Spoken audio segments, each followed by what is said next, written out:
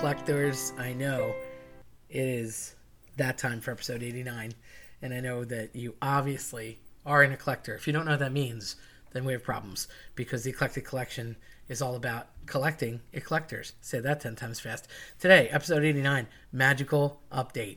I just recently came back to the most magical place on earth, and I just thought I'd tell you what was going on. It's been a while since I've done anything Disney, and I wanted to share my thoughts because I think they're worth sharing, especially if you're thinking about going, because I think there's only two types of stasis in the world: going to Disney and planning on going to Disney. You're always in one or the other. And if you're not, well, you should really reconsider that. I don't know. I think for me, it's just about going to a place that is so incredibly isolated in the sense of getting rid of the real world. Not that there aren't lines and heat and potential weather and stuff and things that are annoying, but it is very surrounded and secluded and in its own right, the same reason that people pay to go to beaches in Bali or, you know, be on some secluded place or rent a bungalow or something. It's the same concept. So for me, it's the whimsical nature of all things Adventureland and Tomorrowland and whatnot, and just being able to not see normal reality for a while. I rather enjoy it.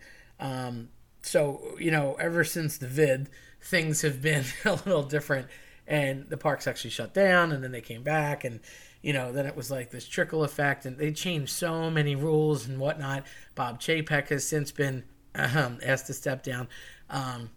Bob Iger comes out of retirement now. He's back as CEO, at least for a 2-year period, till they can find somebody else. The whole company's on its ear. And I'm not here to get into like stocks and dividends and all that, although they are still paying their dividends, and it's a good company if you do that from a financial standpoint. But they took a hit on Disney Plus because everybody kind of signed up for it when they were home, had nothing better to do than watch TV. And now the parks took a major resurgence of interest, and that's kind of what's carrying the company, at least so say people in Q3 reports, whatever that means. But it is on a bit of a roller coaster, pardon the pun, because there's a lot of very upset people that are going to Disney, and the trustees are upset. So they called Iger back, got rid of Chapek, and like, look, fix this, because some of the magic was waning, and some of the things that they did, or that he did, were just not cool. So now there have been some refurbishments. Some new things did open. Some promises are coming back. Some parks are coming back. So here's what's new or fixed or reversed or implemented. If you listen to Inexpensive Disney, which was an older podcast that you could totally go back and listen to, at that time they had taken away pretty much everything, and I was doing an Inexpensive Disney run to try and tell people how to go. It is pricey. I'm not going to tell you it's not. However, if you are a AAA member, if you're a military member, first things first, you know, I always look at stuff from event planning kind of world that I'm in, and, you know, and teacher thoughts. And it's like, you got your hardware and your software, right? So what do you need to do? You need transport to get there. How are you doing that? I always drive. You know, I'm in Philly area. Obviously it's in Florida. It's 15 hours door to door. If you do want to fly, not a problem. I drive because I bring all my stuff with me, and, you know, that way I have my car and I don't have to rent one. I do think at this point it makes more sense to rent and pay to park, unless you're a pass member. We'll talk about that in a minute. But if you are going to fly, the bus transportation, you can spend way too much time wasting there. So to maximize your time, I would either drive or get a car if you do fly. But if you are going to fly, a lot of really good airlines that people don't think about too often, like Spirit. My friends went down for like $39. That's nothing. There's another one called Avila. It's a newer airline. At least I think there's only like one plane and one hangar out of Wilmington, Delaware, that's very close to where we live. And that was like $39. So there's some really good flights and quick catches. You can get Frontier is another one that's often overlooked. I know that they like Southwest, but if you're spending 3 digits to go to Orlando from the Philly area, you're spending too much, because there are options out there. So that's the first thing, is getting there. The second thing, of course, where you're going to stay. I never, ever stay on property. I don't recommend it. You can. Sure, it's thematic and cool and awesome, but again, you're at the mercy of their transportation system, and you're spending ridiculous amounts of money. Now, they have dropped a tad. So when we last talked, it was probably $700 for the deluxe resorts per night, which is insanity. and about $200 to $300 on the moderate resorts per night. And you might catch like in say an Art of Animation or All Sports, the Disney, the what's that place called? The 50s, 60s, and 70s where they talk about the different pop culture. Sorry, I had to think about that. They're always like maybe 120 to 150 a night. They do have deals. They didn't at the time. The deals are back. They are bringing back more perks that they took away. So now parking, if you are staying at a resort and you bring a car, parking is now again free. It always was, and then thank you, Chapek. So that stopped, and now if you are staying on property with a car, you do not have to pay for that car, which I think is just fair. The Bright Line is kind of still a fight that they're talking about. It's not in place, but the Mears buses are now taking people to and from, and you have to pay for it, the Orlando airport to the resorts. There used to be a free Disney shuttle. It's gone. That is not coming back. They were trying to make a deal with Brightline train system. I believe they're going to go through Orlando, but I just don't know if they're going to stop at Disney. There was a whole big political thing with that. And I'm paraphrasing here, but bottom line is Universal Studios is opening a new park next summer when they are on schedule, and they persuaded and chipped in to get the Brightline train to go downtown, skip Disney, and go through Universal. Brilliant move on their part, because as they were busy eating Disney scraps for years, now they're head-to-head, and so many people are utilizing Universal as a park to contend with, and there'll be yet another park soon. So that'll be something that we can talk about later. So parking is back and free if you're staying at the resort. They are lightening up a little bit, so those $700 tags might be $550. Those $350, $450 tags are now maybe $250, $350, and those $189, $200, $150 tags are maybe $125, $150. So everything slid back a little, not much, but they are creating deals. The longer you stay, the cheaper it is. Tickets. Disney themselves ran a deal for $99 a day per park if you did a 4-park ticket. That is not a hopper or anything special, just 1 park per day. I got news for you. You can do 1 park per day, and there's no reason why you can't. Or do same park all 4 days. I don't care, whatever you want to do, whatever combination thereof. But there are 4 Disney parks, and then of course there's water parks and all the different places to visit and Disney Springs. But that was a good deal for them because they were going, if you went right to the ticket center, it would be like 120 on a later day versus 135 or 145 on, say, a summer peak day, or 4th of July, it might even be 189 for the day. So they kind of get you on a little bit of gouge pricing when it's seasonal, and of course it's summer, so everybody's there. The other thing that was happening were the perks. They did bring back some. So now if you're on a resort, and only if you're in a resort, any resort, it used to just be a La-Di-Da Deluxe resort. If you're at any resort now, you're entitled to a half an hour early in the parks in the morning, regardless where you're staying. And in many cases, they have extra perks for the La-Di-Da resorts, but everybody is entitled now to the early half hour, and now there are magic hours in the evening, especially because it's summer. Generally, what they're doing is closing Magic Kingdom at 10, and then they're leaving it open till 12 for people that are resort guests. And it's always a mass exodus anyway after you go for fireworks, so you might as well just stay in the park. People who aren't resort guests at that point can no longer ride the rides, but they can certainly meander their way out of the park and go purchase things, get Casey's Nuggets or whatever they want to do. The Epcot has been doing the same, not every night, but often. Animal Kingdom can never do that. They close at 7 because the animals have to go to sleep and they get fed and they're on a schedule. So Animal Kingdom is rarely open late. 7 is usually pretty late. It's usually 5 in the winter. And then typically it's 9 o'clock for Universal Studios unless it's a specialty night. They have now brought back the Mickey's Boo to You and Not So Scary Halloween Party, the Christmas stuff, the way it was. The ticket prices have increased, but again, they backed down a little. So where they were going upwards of $145, $155 a ticket for like a 6 p.m. till, say, midnight event, now they're maybe like $120, $130. So they, again, it's up, but it's down from what it was up. So it's like foot in the door, door in the face. Genie Plus has changed yet again. Now this is where you kind of took a little kick in the teeth. Genie Plus was a flat fee every day, $15 per person if you wanted to get into what they now call the lightning lane to sort of skip the lane. Now, here's what I'm going to tell you. I think it's a massive waste of money, especially if you're at Epcot or Animal Kingdom. There's no reason to buy that. Don't buy into the hype. Granted, if it's like Christmas Day or spring break, yes, you're probably going to never get on anything and wait all day.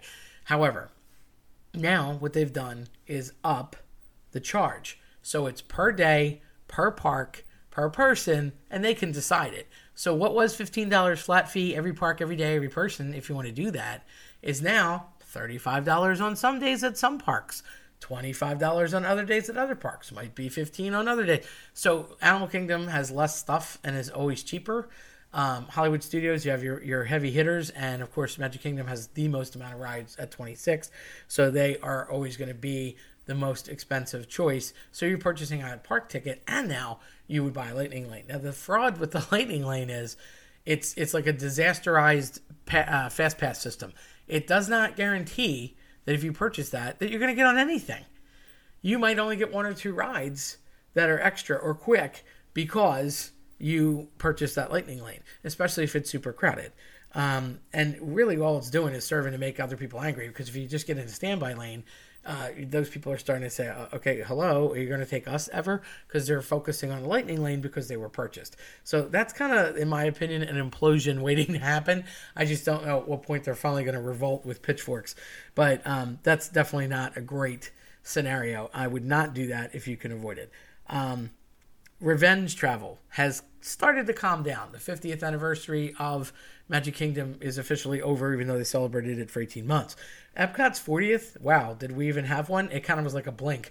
They had a couple t-shirts, yay, hooray, but it wasn't anywhere near the Imagineering of Mickey at Disney World in Magic Kingdom. But the revenge travel that people were taking because they couldn't go on their trips has started to calm down. And although I would not call the parks empty, I would say that it was much less crazy this year in June. I usually go around the same time every year than it was in previous years. And it's starting to be not so bananas. They are celebrating 100 years of Disney, as in the Walt Disney Company, this year. So there's little hundreds up everywhere. They took the 50th plate off of the castle, and that has been a switch. The after hours that are happening are limited, but they did bring them back. And, you basically started to see other people utilizing, I'll say, other means of things at Disney. People discovering that, oh, hey, you could go to Disney Springs. There's really great restaurants over there if you couldn't get the registration or couldn't get a open table reservation, or, if something wasn't such and such a cart, or if you wanted to get this specific thing. Of course, there's always like Dole Whip and quick service, but if you're going to go and experience it, there's other stuff out there. You can go to the Tri-Circle Ranch and, take a horseback ride or a horse and carriage ride, or little kids can go and do a pony ride. There's outdoor movies. Some of the stuff is very free. They have s'mores and things outside. You could go to a little mini golf course, and there's 3 or 4 of them that are very thematic.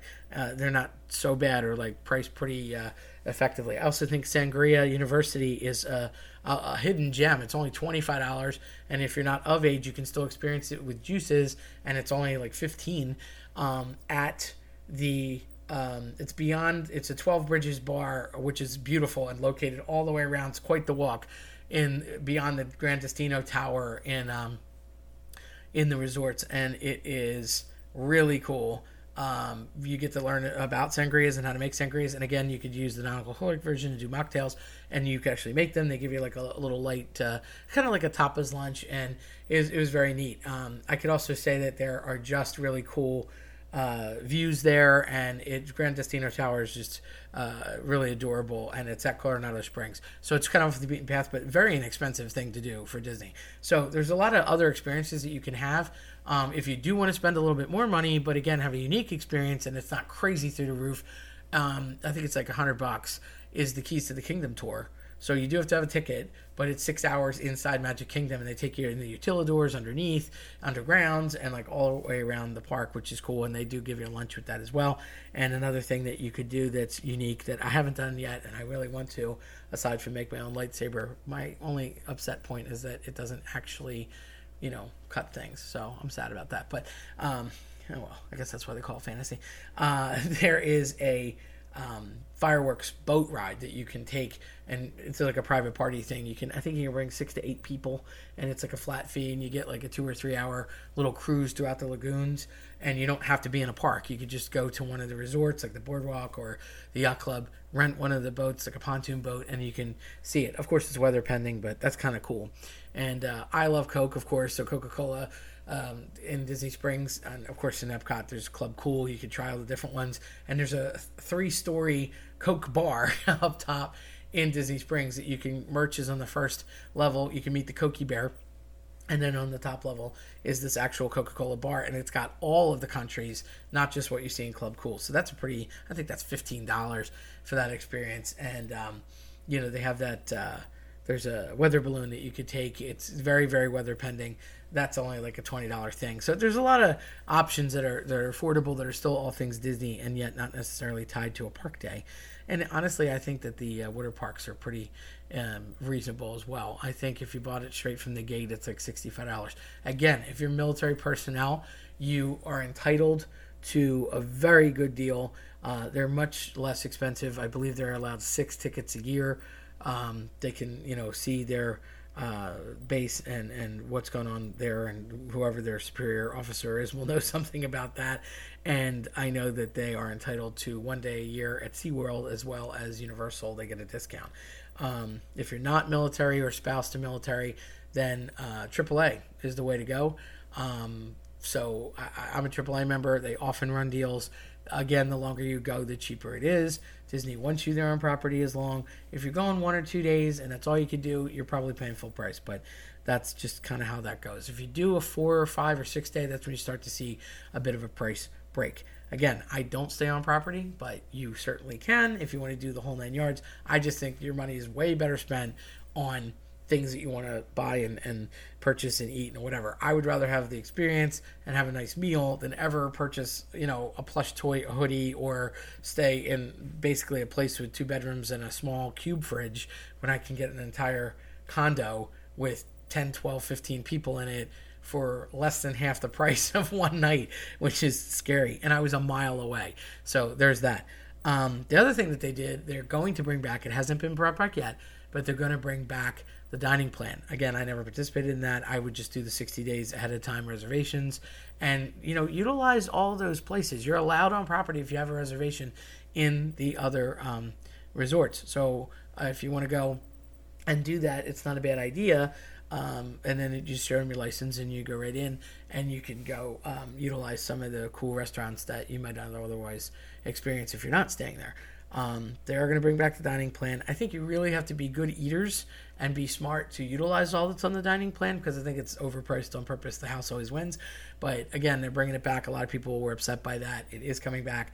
And then after January, thank God, in January of 24, they no longer are requiring any kind of reservation for you to go to the parks. Yay! So it was really annoying for the longest time. You just buy a ticket and you show up when you wanted to.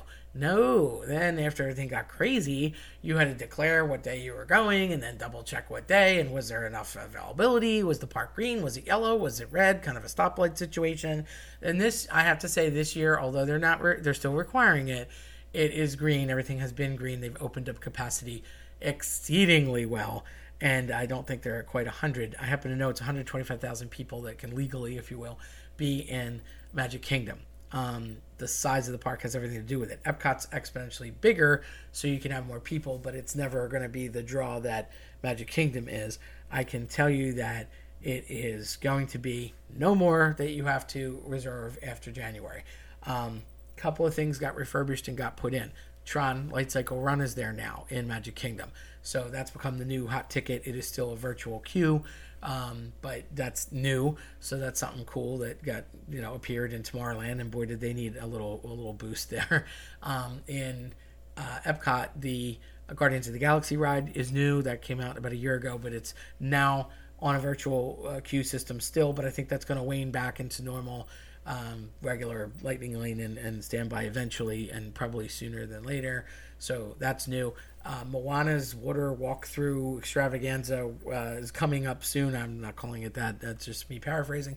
But that'll hopefully open up soon. They didn't give a date, but that's sooner than later. And a lot of what we call Walcott is starting to come down. So you're getting some of those construction things finished. Some projects were put on the back burner. They haven't touched the big golf ball, if you will. So when you're going to the journey through the Earth with Dame Judi Dench, that's still the way it is. They were going to update the ball. They did not. So it's okay. And they were going to put a Mary Poppins ride in. It's permanent suspension. They didn't say yes or no anymore. They're just not saying anything. So they're not happening at the moment, but at least they're moving forward with Moana. They took down Splash Mountain to repurpose it as Tiana's Bayou Adventure or something to that effect. So they're just retheming it, but it's still going to be the same idea of part dark ride and then part like roller coaster splash, if you will, log flume. So, but that'll probably be down for a while to both renovate, refurbish, and retheme. They did retheme and I'm sorry, not retheme. They refurbished the Rock and Roller Coaster, so that's back up to speed. And the Tower of Terror, I am proud to report, despite my buddy almost having a heart attack on it, which is always fun to watch. I love it. I love that feeling of a stomach drop. I don't know, it's just me. And they now have both towers back open. They've renovated and they re-randomized the entire sequence. So it's not just the drops now that are like, oh, you don't know when you're going to drop. Now, when they shoot you back up, it's not subtle. Now you might go, in a quicker way, or they might take you up, drop you, take you up like immediately. So it's all randomized, and they've done it in such a computerized way that I want to say there's like 80 something was the number I heard, combinations of possibilities that you could get in terms of different rides. So it's still the same ride, but they're both functional now. So it's a lot less wait time because you have both of the elevators loading always instead of just the one side. And you do still get that great view of the park when they open it up and everybody screams. So that's what's going on there. So again, taking away reservations, bringing back the dining plan if you're into it, and hopefully getting a little more normal and back to good old Disney life. I'm hoping prices will come down, but I seriously doubt it because once things go up, they never tend to come down, except for the Tower of Terror. But that's kind of what's going on there now. I would say that, I always have a good time. I can't complain, and it is the most magical place on earth, so I do enjoy it, but it is hot. Weather is crazy. This year I had 2 pretty soggy days. It was definitely sog-caught the one day that we were there. But people put your ponchos on and keep going. It did shut down fireworks. You can't be upset about what happens, and of course it's a bummer, but didn't get to see. They finally brought back Fantasmic. The one night I was in the park was a great day, and then at Hollywood, Shazam! No show tonight because it was completely raining. So that'll happen. It's just Florida weather. It is hurricane season down there, unpredictable. It usually rains like once a day and then kind of gets over itself and then lightens up the weather, but very hot, very crowded, and a lot of people, but not as many as it was. And I'm thinking it'll start to calm down a little bit. Maybe people will start going back to cruising or start going back to other countries, or maybe like taking little vacations to Mexico, Bahamas, etc., and kind of getting out of the country because there were so many restrictions for such a long time for health reasons. And now we're seeing all that sort of dissipate and lighten up beyond or get back to normal. So, we'll see. But hopefully Disney will make its people and board members, cast members, and Disney park goers happy at some point. So I just kind of wanted to tell you what's going on, and that was my experience this time. And I don't ever regret going. I rather enjoy it, and there's a lot of things around it. And I always find a new thing, a new detail, and other stuff too that are all things not Disney. Don't forget, down there you got SeaWorld, you got Universal. If you don't want to do the theme park thing or the water park thing, you've got Cape Canaveral. If you want to go see the Kennedy Space Center, there's Icon Park. Tons of experiences. You could drive a tank. We found that out this time. You could drive a tank. You can fire a machine gun. You can go all sorts of experiences with cars. You could be either a passenger or a driver in like a crazy fast car, and like it used to be the Richard Petty experience, but now it's just an indie experience. Daytona's right there, so Tampa's got the Legoland.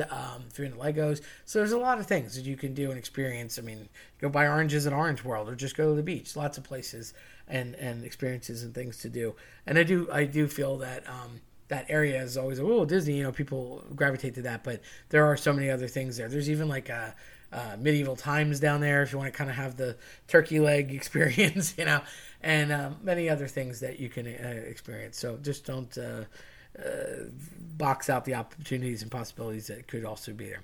If you liked what you heard today, check out eclecticcollectionpodcast.com or follow us on your preferred platform. I'm Terry Tenaglia. Thanks for listening.